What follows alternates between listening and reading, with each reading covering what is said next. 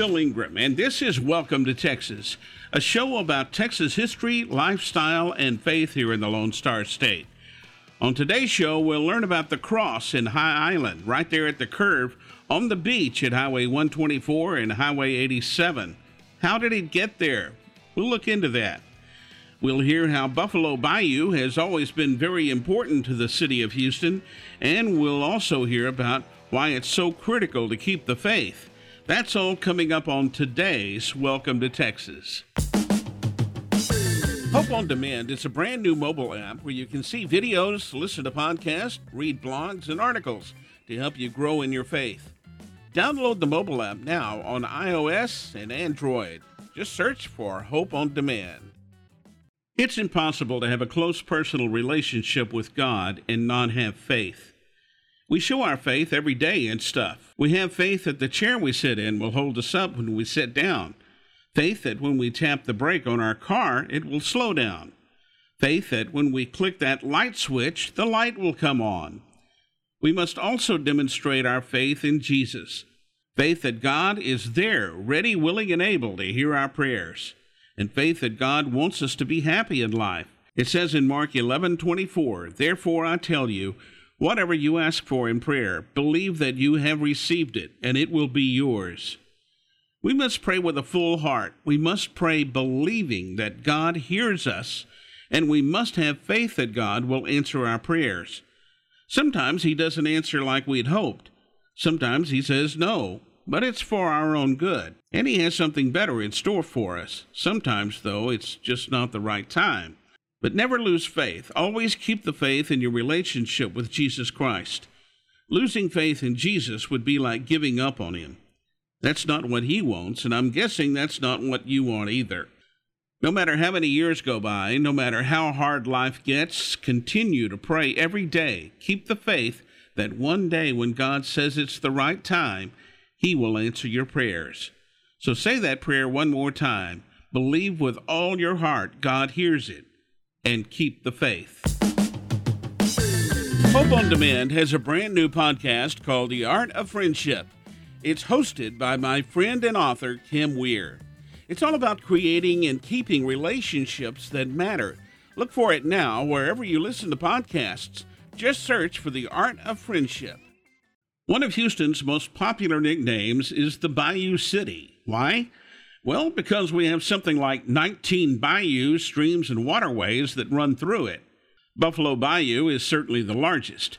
By the 1800s, there were already some steamships using Buffalo Bayou inland toward Houston. In earlier days, though, Galveston was the big city with the main port. When the 1900 storm hit and devastated Galveston, officials knew they had to build a better protected port inland. So dredging started on the Buffalo Bayou and Galveston Bay to accommodate large ships. The Houston Ship Channel runs 53 miles from Galveston Bay into the Port of Houston. Today, the Houston Ship Channel is one of the largest in the nation. Buffalo Bayou is an important part of this region, and it's fed by three other major bayous: White Oak Bayou, Sims Bayou, and Brays Bayou. Of course, there are a number of other bayous too, but that's why Houston is called the Bayou City. Hope on Demand has a podcast called Anything But Quiet Time. It's hosted by my good friends Rochelle and Carter. Each week they have fun and insightful conversation about what they're learning in their quiet time. You can download it now wherever you listen to podcasts. Just search for Anything But Quiet Time.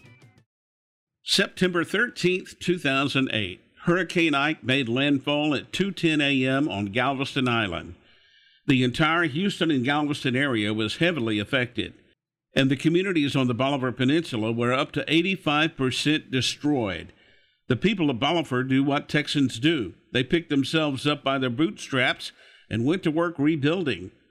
A guy by the name of Bat Carell found some downed telephone poles and got permission to use the two poles from the power company. Bat took his backhoe and built a cross in High Island right there at the curve where Highway 124 meets Highway 87. He went home to get his wife Marie to show her what he had done. He told Marie, "I built this for the people of Bolivar so people will remember. I'm going to put it up on the beach at the curve." The next day, Bat and Marie found a vine that washed up on the beach near the cross. Marie made a wreath that resembles the crown of thorns that Jesus wore and hung it on the cross. A couple of years later, another storm knocked the cross down, but the community pitched in and found it, and back up it went. Bat and Marie's cross has become a landmark on the Bolivar Peninsula. That cross stands as a reminder of the losses of Hurricane Ike and is a testament to those that survived. I understand Bat Carell went home to be home with the Lord in 2014. Thank you, Bat, for the beautiful landmark in High Island.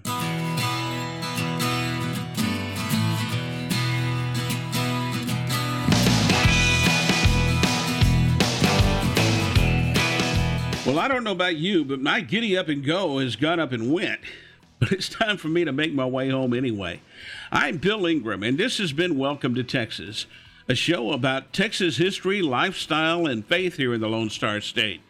I hope you enjoyed today's show, and I hope you'll join me again for Welcome to Texas.